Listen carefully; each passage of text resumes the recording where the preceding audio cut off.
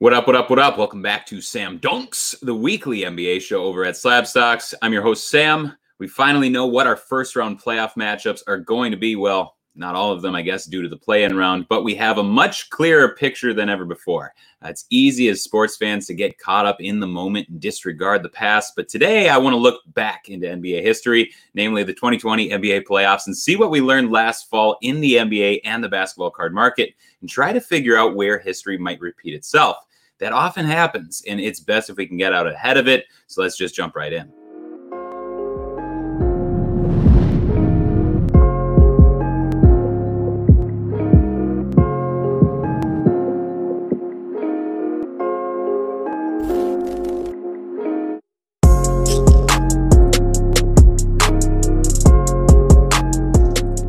We're looking at last year's big winners or big losers from the NBA playoffs. There were some players who drastically raised their profile and some whose profiles took a hit. That's hardly ancient history since it only took place less than 9 months ago, but we can still learn from what happened and project if we might see some similar cases this year.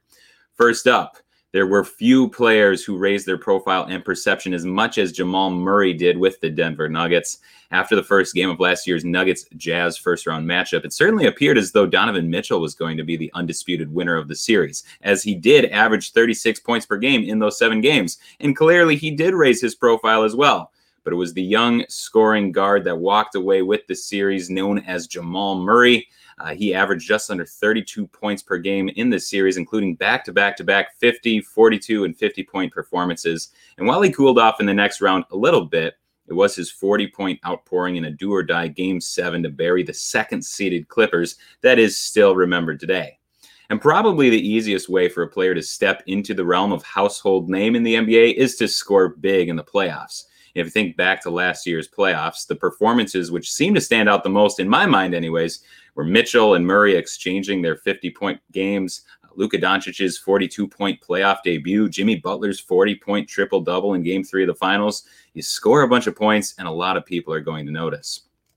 So the question is, looking at the first round this year, who stands the best chance to step into that prime scoring role and really surprise a lot of fans in the process? The best bet, in my opinion, has to be Michael Porter Jr. of the now Jamal Murray-less Denver Nuggets. In the 3-6 matchup between the Denver Nuggets and the Portland Trail Blazers, we have 2 of the top offenses in the league going head-to-head. In fact, this is the highest-ranking offensive matchup of the first round, with the 6th-rated offense of the Denver Nuggets facing off against the 2nd-rated offense of the Trail Blazers. The Blazers are heading into the playoffs as one of the hottest teams in the league after winning 10 out of their last 12 games, and they're led by known clutch playoff wizard Damian Lillard. Now, the Trailblazers, you're not going to get the upset by clamping down defensively. They just don't have the personnel for that. Their only hope, and it's pretty legitimate hope in my opinion, their only hope is to simply bury the Nuggets under a barrage of scoring. And that's absolutely going to be the game plan of the 2nd-rated offense in the league, which obviously means that the Nuggets are going to have to do whatever they can to keep up offensively. Obviously, Captain Obvious right there. We've seen it over the past several months. The Nuggets, they have a pure scorer on their roster who should also be able to score as much as is needed of him so that the Nuggets can keep up, especially against a relatively weak defensive squad in the Portland Trail Blazers. Of course, I'm talking about Michael Porter Jr. We should expect this to be a high-scoring series, and Porter Jr. will probably be leading the Nuggets in scoring several of those games. If that happens, he's pretty much a lock to be one of the big stories early on in these playoffs. Let's go over to Slab Stocks Pro and take a look and see how his cards are performing. We're over here at Slab Stocks Pro. I'm going to pull up the Michael Porter Jr. 2018 Prism Silver PSA 10 rookie card. Switching it over to the 1-year view here. We see just a giant spike last August, when the NBA bubble started before the playoffs. Michael Porter Jr. started getting more minutes. Things really just kind of took off from there, but he didn't have quite that spot in the rotation as we got into the playoffs, and things just kind of cratered from there very predictably. Once the regular season started, we saw a nice gradual increase with a few peaks, a couple low points back here in February, but then looking back at the 3-month chart here from middle of March all the way up until near the end of April, we saw a general increase right along the way from 835 all the way up to 1050. And then in the last month or so, we've seen it kind of level off around the $860 to $950 range.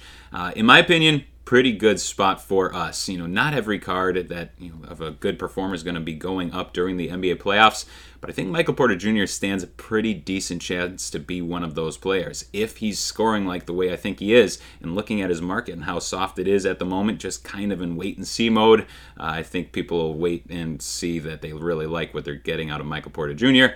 I think he's a good buy right now. The next big winner from last year's first round was Luka Doncic of the Dallas Mavericks. This is interesting since the Mavericks lost the series 2-4 to the Los Angeles Clippers. But even still, coming out of last year's playoffs, the first round departure did not damage Luka's reputation at all. Instead, he came out as the second preseason favorite to win this year's NBA MVP award.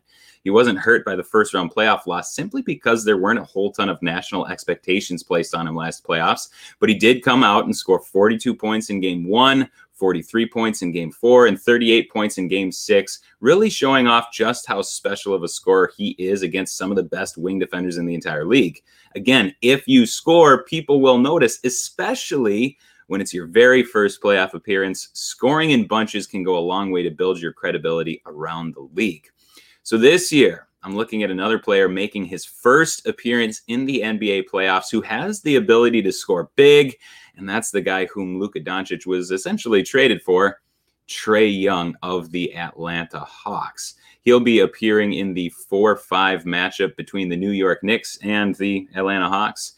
Since it's the early impressions that often stick in the collective NBA mindset, their 14-20 start to the regular season really has kind of put a damper on the national excitement around this team this year. Although they have finally started to do a lot better and the excitement around the team has started to pick up. During the dreadful start to the season, the Hawks were struggling through a variety of injuries and generally just weren't responding very well to head coach Lloyd Pierce in his third season at the helm of the team. The Hawks moved on from Pierce and installed his assistant Nate McMillan as head coach in his place. Since that transition of power, the Hawks are an astonishing 27-11, owning the league's 8th best offensive rating and league's 7th best net rating during that span of time. Pretty good stuff. Lately, the Hawks have been benefiting from really excellent play from off-season pickup and former Buck Bogdan Bogdanovic, but it's Trae Young who is at the center of this Hawks team. Many NBA fans probably still think of Trae Young as a Stephen Curry light, since that's what he was pigeonholed as coming into the league, and he's certainly no Steph Curry. For one thing, he's only a career 34% three-point shooter on 7 attempts per game, so he definitely needs to gain consistency in that area, especially if people want to start comparing him to Curry. But he smartly dialed back the attempts from deep this season, particularly those attempts which are at least 3 feet beyond the three-point line, and he's added in even more floaters, a shot which he is historically proficient at. All told, he does score less this year than last year. He averages 3 fewer attempts per game than last year, and he's also averaging 4 fewer points, but he's still one of the premier scorers in the league. He's scored 30 points or more on 22 different occasions this year and over 40 points 4 different times. And in the games, when Trae Young scores at least 30 points, the Hawks are 17-5. So look for him to get it going early and often against the New York Knicks. And in this, his first playoff series, and he's playing in historic Madison Square Garden, it's easy to see a scenario where Trae Young's national profile gets a rather significant boost. Let's jump on over to the Slab Stocks Pro market and take a look at how Trae Young has been doing. Back at the Slab Stocks Pro dashboard here, we're looking at Trae Young's rookie courtside base, PSA 10, so that's a super short printed courtside base. We're going to pull up the 1-year view on him.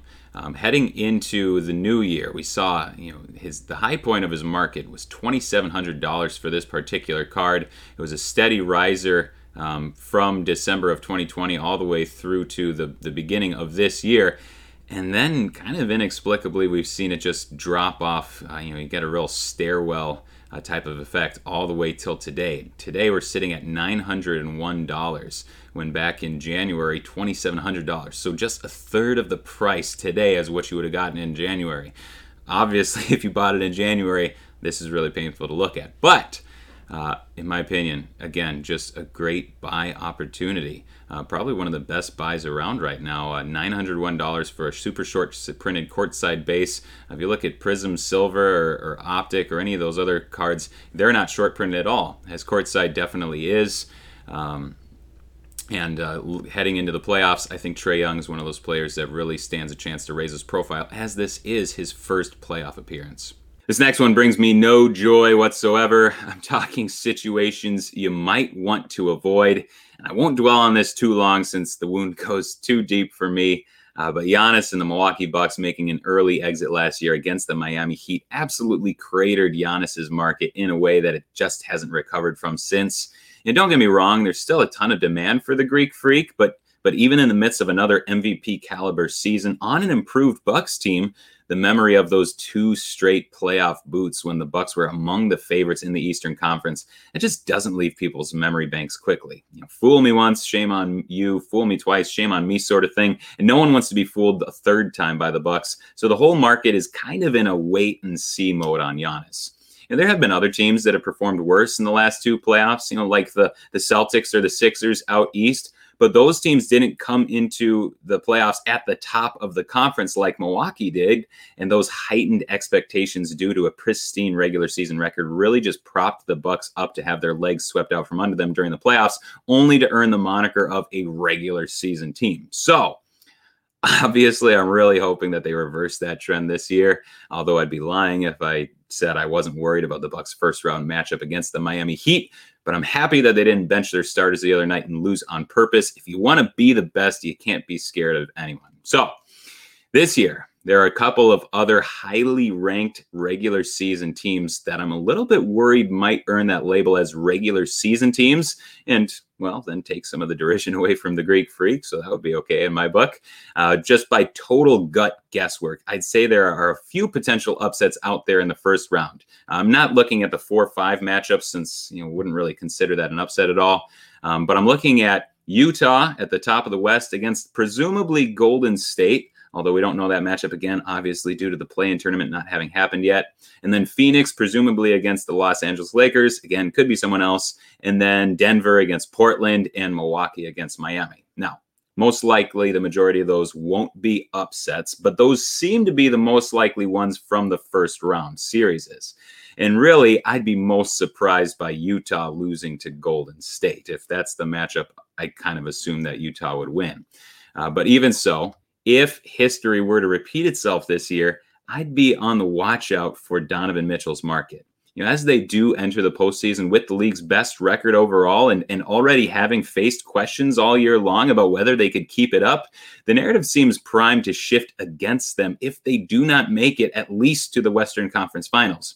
And I have no idea at all if they will make it or if they won't make it. But having watched the Bucks go from top seed to mockery each of the last 2 playoffs, I do worry about the Utah Jazz since things could be lining up for them to be the next regular season, prove it in the playoffs type of team, which is literally just like the most annoying thing in the NBA. But we get a team earning that title every single year. The last 2 years, it was my Bucks. And trust me, once it's on, it's just kind of stuck there. So I don't want this to happen at all. I love the Jazz. I love Donovan Mitchell, but I'm a bit hesitant to jump on board at this juncture because if these things do happen, it could be a while before his market recovers. And then last up, I know we've done a lot of talking about scoring thus far, but that's not the only side of the ball that can really change a player's perception league-wide. The best example of this came from last year's playoffs when Lou Dort went from being a relative unknown in the larger NBA circles to being one of the real cult-following type of players in the league. It all happened in the Thunder's first-round matchup against the Houston Rockets when Lou Dort just, absolutely wreaked havoc on James Harden's offensive game. And the level of defense was just so astonishing that his defensive plays were being turned into highlights, which just rarely happens. Now the Thunder are obviously not in the playoffs, so we don't have Lou Dort this year. But there are a few guys in this year's playoffs whose man-to-man defense is so good that they can actually find the spotlight on themselves due to their defensive contributions. And Dort's card market really took off during that playoff appearance last year, and we could see history repeat itself this year with a few of these guys. Drew Holiday, Michael Bridges, Rudy Gobert, Ben Simmons, they're just some of those guys whose defense can really just pop off the screen in a way that usually only offensive highlights do. Bam Adebayo should have thrown in there too. But the guy that I have on my eye on for the honorary Lou Dort Playoff Stopper Award is Matisse Thybulle of the Philadelphia 76ers. And again, we obviously don't know their first round matchup, but it could certainly be against the Washington Wizards. This season, Thybulle finds himself squarely in the rotation and a larger part of the roster than he was last year. And assuming the Sixers don't get swept in the first round like they did last time around, he should have plenty of opportunities to showcase his otherworldly defensive talent. He's one of just 6 players in NBA history with a block and steal percentage over 3%. 2 of his peers in that category being the Admiral David Robinson and Hakeem the Dream Olajuwon. Thybulle is that good, and if the 76ers make a deep run, he'll have lots of opportunities to put NBA Twitter in a frenzy, which certainly won't hurt his card market. Let's go take a look real quick at his marketplace over at Slabstox Pro. Back here for our last trip to the Slabstox Pro database, pulling up 2019 Prism Silver Matisse Thybulle. We're looking at his PSA 10. If we switch over to the one-year tracker here, really just kind of shocking. You look back to August of last year, we see a rise through COVID, like with everyone else. We see it hit a peak early in August, with the beginning of the playoffs, and then really kind of dropped off. And he's, Matisse Thybulle is one of these guys that really just benefits so much from Twitter hype, and he tends to get a lot of it in spurts. But you also see just these big mountains and then these big valleys. We've just come out of a big valley, $69 for this card for Matisse Thybulle just at the end of April, or end of February. 2 is February, end of February, and now we've been on the rise of late. We're up to $167 here, $160 of late. So I don't know if it's the world's greatest buy right now, but I do really think that Matisse Thybulle has a good chance to show out in the playoffs, and getting that playoff spotlight on him, and knowing that he can play just excellent defense, and he's going to be facing up against some of the world's best, basketball players, since he is playing in the NBA playoffs. It's going to be a really good chance for him to raise that profile back up to where it was back in August of last year. So those are my best guesses as to what players might raise their profiles or who might damage their reputation. There will be many more such players in each category over the next few months. Maybe for some that affects their market in the short term, but even if it doesn't, any change in public sentiment will tend to hang on into next season. So pay close attention to the shifting feelings around a given player through this postseason, and you just might be able to capitalize heading into the offseason. Until next time, it's been a pleasure to have you today. Really appreciate you taking out the time to listen, and I'll see you next week.